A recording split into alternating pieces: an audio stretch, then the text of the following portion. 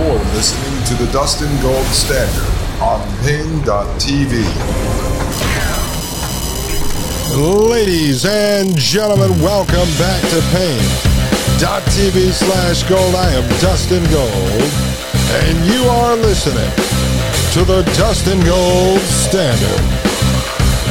All right, folks, two more of these, and I'm going through these as, you know, we're picking up a lot of nuggets.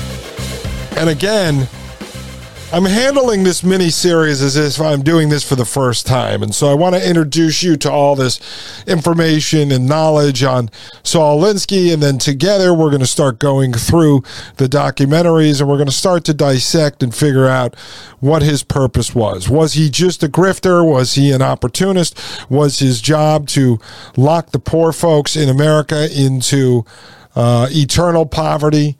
Was his job to erode culture? Was his job to screw up and brainwash generations to come into this idea of progressivism? Or was he a good guy who thought he was doing good and fighting against the bad guy, fighting against the man, and he just failed in so many ways and set into motion basically a mental disease, as I will get into in future episodes. So to me, this is all very interesting, folks. All right, we're going to look at Fight. That's Fight, like fight with your fists, Rochester, New York. And this will come up in a documentary we're going to watch as well. It says in the 1960s, Alinsky focused through the IAF on the training of community organizers.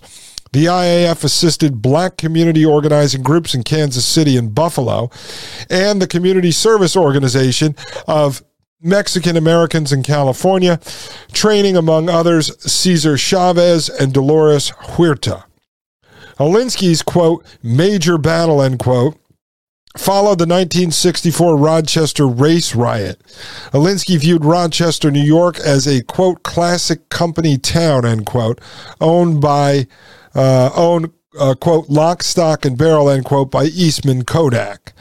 If you guys remember Eastman Kodak Film Company, right? Rolls of film, Kodak film. Casually exploited by Kodak, whose only contribution to race relations, Alinsky quipped, was, quote, the invention of color film, end quote. That's a good line. And by other local businesses, most African Americans held low pay and low skill jobs and lived in substandard housing. In the wake of the riots, the Rochester area churches, together with black civil rights leaders, invited Alinsky and the IAF to help the community organize.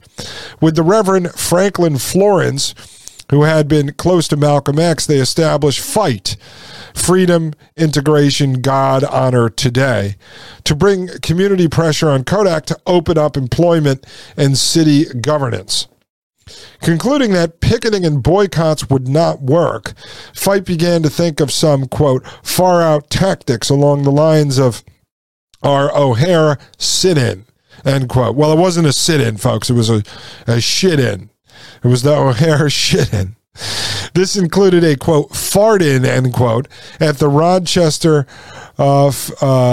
Philharmonic Kodak's, quote, cultural jewel, end quote. It was a proposal Alinsky considered, quote, absurd rather than juvenile, but isn't much of life kind of a theater of the absurd, end quote. No tactic that might work was, and quote, frivolous, end quote.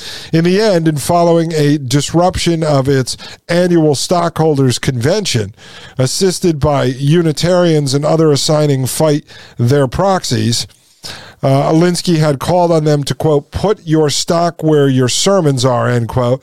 Kodak recognized FIGHT as a broad-based community organization and committed through a recruitment and training program to black employment. Rochester was to be the last African-American community that Alinsky would help organize through his own intervention. Now, interesting thing. So I believe, we'll see it in a documentary, they handed out cans of beans, and all these black folks ate all these cans of beans, and the idea is they were going to go in there and just start farting. I mean, juvenile but highly effective for the time. The other thing he was doing with these stock proxies was he was getting the folks that owned stock in Eastman Kodak to basically assign the stock over to him to allow him to get a seat on the board at Kodak. Well, we'll get into that. It's in a speech he gave at a Catholic church. I thought it was highly effective for its time, very creative. And so that's essentially the method that BlackRock, Vanguard, and State Street use now to take over companies, but Alinsky was doing it at a grassroots level. Now, this guy may be completely evil, ladies and gentlemen. By the time we're done, I think we're going to see some of that. But I've got to laugh at this because I can't go through an entire series just being so angry. And everything that Alinsky does, I'll be sitting here yelling about it. How dare he? That's despicable. When a lot of these are tactics that I myself would utilize. Last one here is the community action in the federal war of poverty. While in Rochester, Alinsky had been employed 4 days a month at the federally funded Community Action Training Center at Syracuse University. The 1964 Economic Opportunity Act, passed as part of Lyndon B. Johnson's War on Poverty, committed the federal government to promoting the, quote, maximum feasible participation, end quote, of targeted communities in the design and delivery of anti-poverty programs. This appeared to acknowledge what Alinsky insisted was the key to social and economic deprivation. Quote, political poverty, end quote. Poverty means not only lacking money, but also lacking power. When poverty and the lack of power bar you from equal protection, equal equity in the courts, and equal participation in the economic and social life of your society, then you are poor. An anti-poverty program must recognize that its program has to do something about not only economic poverty, but also political poverty. That's Alinsky speaking. Goes on to say Alinsky was skeptical of Community Action Program, it's called CAP, funding under the Act, doing more than provide relief for the, quote, welfare industry, end quote. Quote, the use of poverty funds to absorb staff salaries and operating costs by changing the title of programs and pulling a new poverty label here and there is an old device, end quote. If it was to achieve more than this, there had to be meaningful representation of the poor, quote, through their own organized power, end quote. In practice, this would mean that the federal sponsor for community action, the Office of Economic Opportunity, the OEO, should bypass city halls and either fund existing militant organizations such as Fight in Rochester, although these could never allow the federal government to be their core funder, or in communities not already organized, seek out local leadership to initiate the process of building a resident organization. You see that? Let's go back and reread that. It says, in practice, this would mean that the federal sponsor for community action, the Office of Economic Opportunity, should bypass city halls and either fund existing militant organizations such as Fight in Rochester or in communities not already organized, seek out local leadership to initiate the process of building a resident organization. So what they were saying here, and it says, although these could never allow the federal government to be their core funder, they still were looking for money from the government to organize against the government. You see how that never works. So there's people who actually trained under Alinsky that have given lectures about some of this stuff. That his answer a lot of times to fighting government was to find a politician who would ally with them. So someone in government to help them fight government. And this is why I have just taken the stance over the last few years, especially since Donald Trump, who, you know, I kind of assumed what would happen, not to the level it did. But he was our last hope, as far as I was concerned, to try to seize the day on things like border security and some of the other issues that he brought up during the 2015-2016 campaign. And so this is why I am post-political. And I have no interest whatsoever in dealing with anyone who is in elected office. I've had a few people reach out who are in elected office, and I just have no interest in speaking to them whatsoever. Until one of them comes to me at least with draft bills that'll never get passed, but that they plan on trying to introduce or at least get out in the public, showing me how they're going to stop central bank digital currency, universal basic income, technocracy in general, transhumanism in general, end the funding to companies owned by Elon Musk, Peter Thiel, and others, and reduce the size of the police state by 100%. I have no interest in talking to them. What is a politician going to do for me? Even if a politician was on Twitter railing against COVID overreach, but they don't have the balls to tell you that the whole thing was a theater production, live action role play, I have no interest in speaking to them. I really don't care. I mean, there's a lot of politicians I know, and some of you that follow me on Twitter, and even over at pain.tv /gold, you get kind of roped back into it. I'm not criticizing you. Some people like to play around in the WWE wrestling. But I won't have them on. I will not have elected officials on, and I'm not interested in anyone who's running for office, because they're going to come on here and they're going to tell me, I'm going to fight to make sure there's no tax increase and the budget stays capped at a 10% growth rate each year, blah, blah, blah. What is that going to do for me? First off, what they're talking about has no effect on technocratic transhumanism or the future of the prison planet matrix we live in. So I'm just not interested in it. It's ridiculous to me. And now you see here Alinsky holding out his hand, trying to get money from the federal government to fund these militant organizations in the inner cities, and now their backer is going to be the federal government. I mean, come on, folks. That's what I told you. He's very hypocritical. And he contradicts himself. We're fighting the man. Let's get money from the man. Goes on to say amendments to OEO funding in the summer of 1965 ruled out any such, quote, creative federalism, end quote. These gave city halls the right to select the official community action agency, CAA, for their community, and reserve 2/3 of the CAA boards for business representative and elected officials. There was no prospect of a federal mandate favoring Alinsky's organizing model. The one-year OEO grant for the program at Syracuse that had hired Alinsky was not renewed when the program trainees began organizing residents against city agencies. The mayor withdrew cooperation. And folks, when I was active in the city of New Haven, organizing from a conservative standpoint, we actually went to battle with a community action agency, a CAA, in the city of New Haven. And one of the things that these folks did is they would be in charge of administering energy assistance. Okay, so say with oil prices real high right now. Back then we were dealing with the 07-08 housing collapse.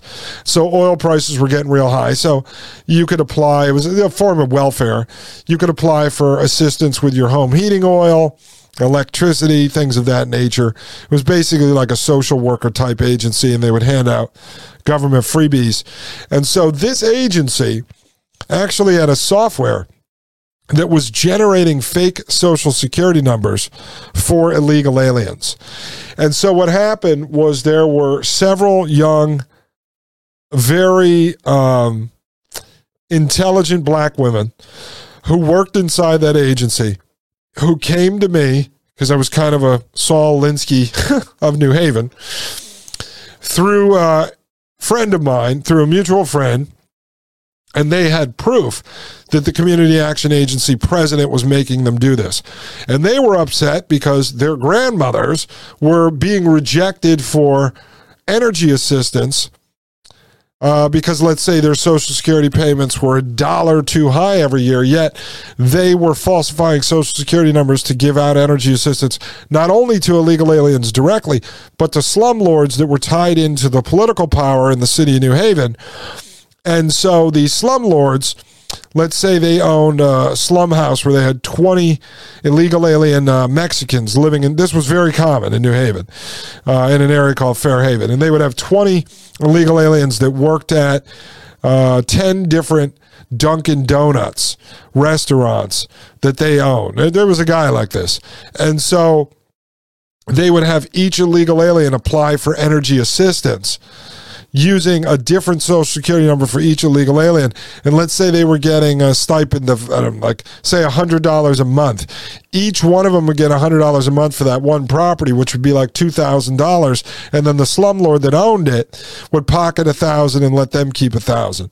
And so we went undercover in the Community Action Agency. Actually, this was before I was really known publicly at the time in New Haven. Like, people didn't recognize my face. I was on the radio a lot. I actually posed undercover as a New York Times reporter, and I planted a story in another newspaper that someone was on to the Community Action Agency for what they were doing. And then I called up as a New York Times reporter, talked to the president, and said, listen, I sympathize with you. I'd like to come in and write a story. So I went in there and I sat down with him and his assistant, and I recorded the entire conversation with him and got him on the record talking about what they do. And then I went and I played that on the conservative talk radio station, Super Talk 960 WELI, along with the host, Jerry Christopher, and we blew them out of the water. And we ended up forcing an investigation by some state congressional committee. I forget what it was at the time. And so when this went on, we then were rolled out similar to what Andrew Breitbart used to do when he did the Acorn Project with James O'Keefe before O'Keefe had Project Veritas. We were doing similar stuff in New Haven. So as they rolled it out, what we did was we were ready to go the next day on the radio. So they denied it in this congressional committee. And then the next day we had the 3 black girls from the Community Action Agency inside of the radio station, and we held a mock trial and we reviewed all their evidence live on air. It was pretty amazing stuff, ladies and gentlemen. But a lot of this I had pulled some of these tactics from my studies on Saul Alinsky. It's all coming back to me now, folks. I'm 41. We talk about so much stuff here. I can't remember everything, ladies and gentlemen, and that's why I forgot, because I can't remember. It's time for a short break. I'll be right back. This is Dustin Gold with the Dustin Gold Standard right here on Paine.tv/gold. You're listening to the Dustin Gold Standard on Paine.tv. Join the discussion at Paine.tv/gold. You're listening to the Dustin Gold Standard on Paine.tv. Ladies and gentlemen, welcome back to the Dustin Gold Standard. My name is Dustin Gold, and you are listening to Paine.tv/gold. Folks, let's go. I'm going to show you here on this Wikipedia article for those of you over at Paine.tv/gold on the video side. And for those of you looking for episode 115, I apologize. I had an issue with the computer that I do the video editing on. I've got a couple different computers, and so we had to get that fixed. And I had to spend some additional money I wasn't planning on. The last 4 or 5 months that I've been building this podcast, I'm basically in startup mode, just like starting any business. And so I don't have a lot of cash flow coming in here. And obviously we had baby William. We had to transfer to the hospital. So we have extra bills for that, the deductibles on my wife's insurance. And so all of a sudden now with Christmas, and I really did, we decided to do a reduced Christmas this year. We're not spending all kinds of money. Because at the same time, I've got to get back to this year saving to try to end up getting a little homestead going. So this computer went down, and I ended up having to order some parts. So I'll have that back out. I think episode 114 should be up, and then we should have 115 and 116 up tonight and tomorrow. So that should be fixed. Might as well throw it in there, folks. If you'd like to leave a donation, you can at donorbox.org/Dustin Gold Show. If you'd like to do that and help out, a few people have done so. You can leave a weekly, a monthly, an annual donation. If you could do that, folks, we'd really appreciate it. Eventually, I'm going to push that a little harder because one of the models to fund independent media is donations. All right. So you have subscriptions, which you could do over at Paine.tv/gold. And we have another site we're working on, which we'll announce in the coming months. And then you can leave a donation at donorbox.org/Dustin Gold Show. And then there's the advertisements, which play on the public side. And then there's sponsorships, which I'm in the process of working on now. Other than that, you really can have merchandise and then, charge speaker fees if you go speak somewhere live, which eventually I want to get to, but I've obviously got to get bigger before we start going down that path. But over here, for the video audience at pain.tv/gold, it's going to get into political contentions.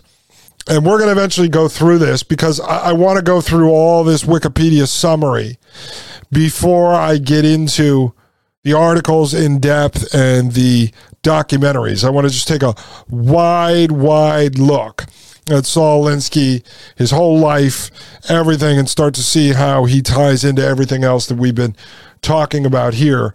But I'm not going to cover this tonight. This is communism and anti-communism. Then we have the Black Power movement, the Student New Left. Okay, so we're going to get into each of those. Right now, I want to get into his later life because we just talked about his early life. We talked about sort of his body of work as an organizer. Now we're going to talk about his later life. And then before we wrap up tonight, I'm going to get into the 13 rules for radicals and leave you with that, something to think about before we come back tomorrow for episode 117. So this is the myth of Saul Alinsky criticism. In the summer of 1967, in an article in Dissent, Frank Reisman summarized a broader left-wing case against Alinsky. Seeking to explode, quote, the myth of Saul Alinsky, end quote, Reisman argued that rather than politicize an area, Alinsky's organizational efforts simply directed people, quote, into kind of a dead-end local activism, end quote.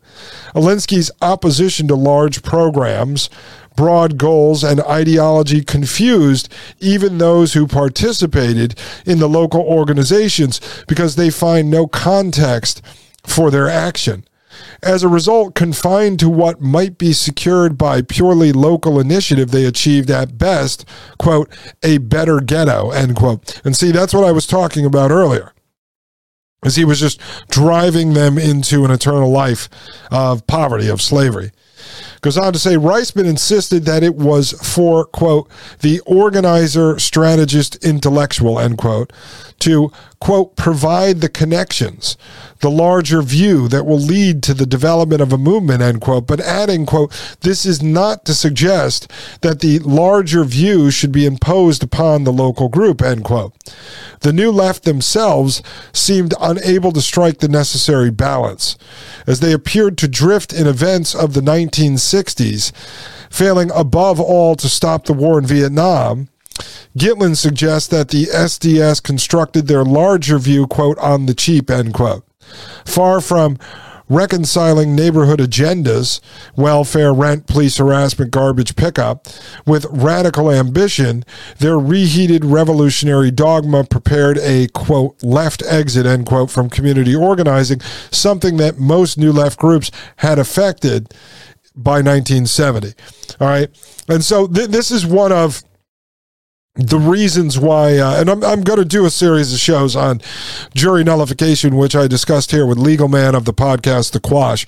But one of the reasons why I'm not jumping headfirst into this, I'm still doing research on it and talking to some other audience members that reached out that want to have some additional shows on this. I just don't want to set folks, I don't want to be responsible for setting people into motion on something that is going to just waste their time.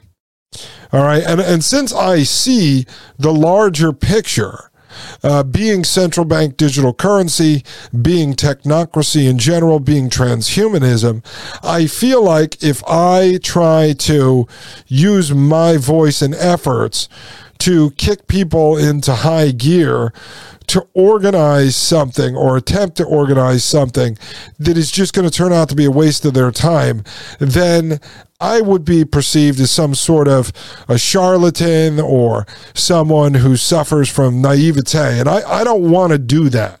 All right. Right now, I am in an educating and motivating mode. All right. I never wanted to be a teacher. But Maria Albanese, co-host of the Thomas Paine podcast and a good friend of mine, she told me, you are a great teacher. So go out there and teach and educate folks, inspire folks to want to learn more about what's actually happening. And then many of you over the last 116 episodes have written reviews, and you've said this is like a master class in technocracy, in what's really happening in our real history. So I've embraced that role, okay, as a teacher, as an educator. And then I add in as a motivator to try to get you to think about how you're going to not just survive, but thrive in this system, or figure out how you can exit the system, or at least in part, hold on to some human autonomy, some freedom, some liberty outside of the system. So I don't want to kick you into high gear and waste your time, because I see that the problems are so much larger than even the federal level. This thing is global.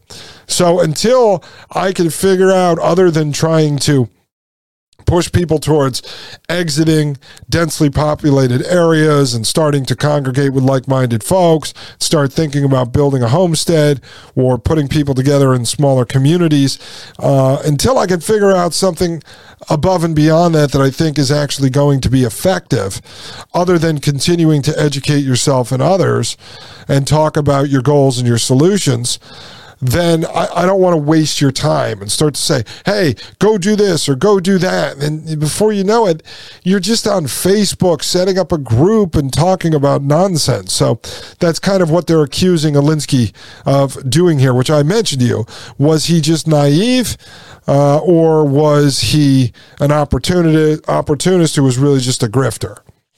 All right, it goes on to say, Alinsky's dismissal of Reisman as, quote, a little whining Pekingese, end quote, as someone he, quote, refused to debate with, end quote, might suggest that Alinsky was sensitive to the charge that the communities he helped organize were led into a political cul-de-sac. In 1964, he and Hoffman had agreed that the Woodlawn organization was, quote, stymied, end quote. It staggered in the face of deteriorating housing, chronic unemployment, and bad schools in a political environment that was unfriendly to hostile. Unless they did something, TWO, quote, would go down, end quote. Alinsky was not a community organizing purist. He saw the possibility of an electoral breakout, of Woodlawn helping mount a challenge to the incumbent in the 1966 Democrat Party primary for the 2nd Congressional District. But Brazier, his preferred candidate, would not run, and the community organization was fearful for its political tax-exempt status. In the end, Daley's political machine had little difficulty in rolling over the additional support galvanized for the reform-minded state legislator Abner Mixva. All right, and so I got involved with political campaigns back in New Haven, Connecticut, and in the state of Connecticut in general. Actually ran some campaigns. And in the end, I learned a lot. But folks, it was banging my head against the wall. I encouraged certain people to run, and then came in, and I was chief strategist on their campaigns, and I helped them put campaigns together. And these folks were running as Republicans, and they had no support of the state Republican Party because we were seen as too extreme, meaning we weren't part of the establishment. And so we uncovered a lot and figured out that there was political horse trading going on. And so a particular Republican senator named Len Fasano was allowed to hold his seat, his state Senate seat, as long as they didn't run a real challenger as a Republican against the incumbent and entrenched Democrat congressman in that same district. His name was Steve Fontana. And so I ran an older woman, the late Veronica Cavella, a good friend of mine, and we beat him up with Alinsky tactics, and we could not get any support from the local Republican town committee, and then we found out why, because it was all fixed, it was all rigged. And so I quickly pulled out of the political game and realized that fighting this stuff from inside the system was a complete and total waste of time.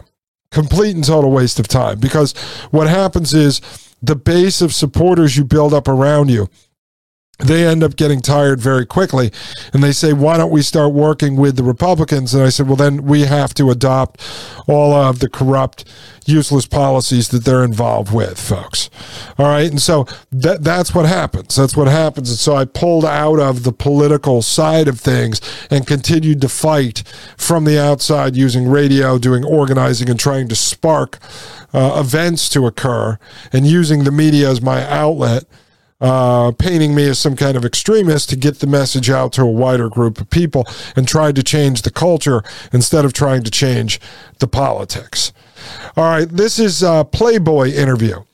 It was a measure of his national celebrity that in March 1972, having, quote, elevated the art of the magazine interview, end quote, with leaders such as Fidel Castro, Martin Luther King Jr., and Malcolm X, Playboy magazine published a 24,000-word interview with Alinsky. And there you go, elevated the art of the magazine interview. And that's where I got that from. It was using the media to my favor.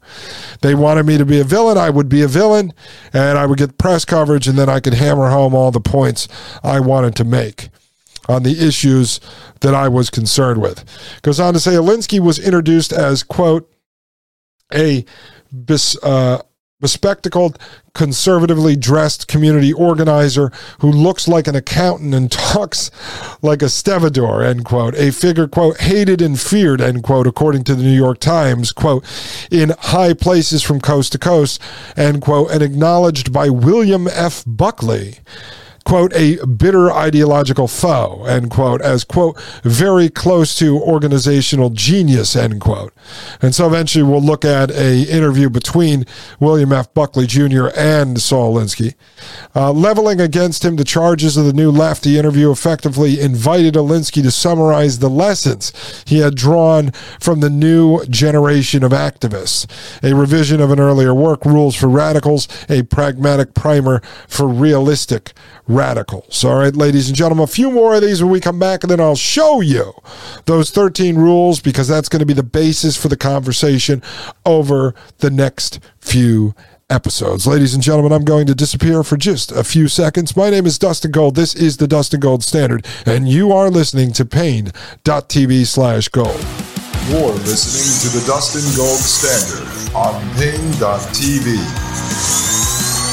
Join the discussion at Pain.tv/gold.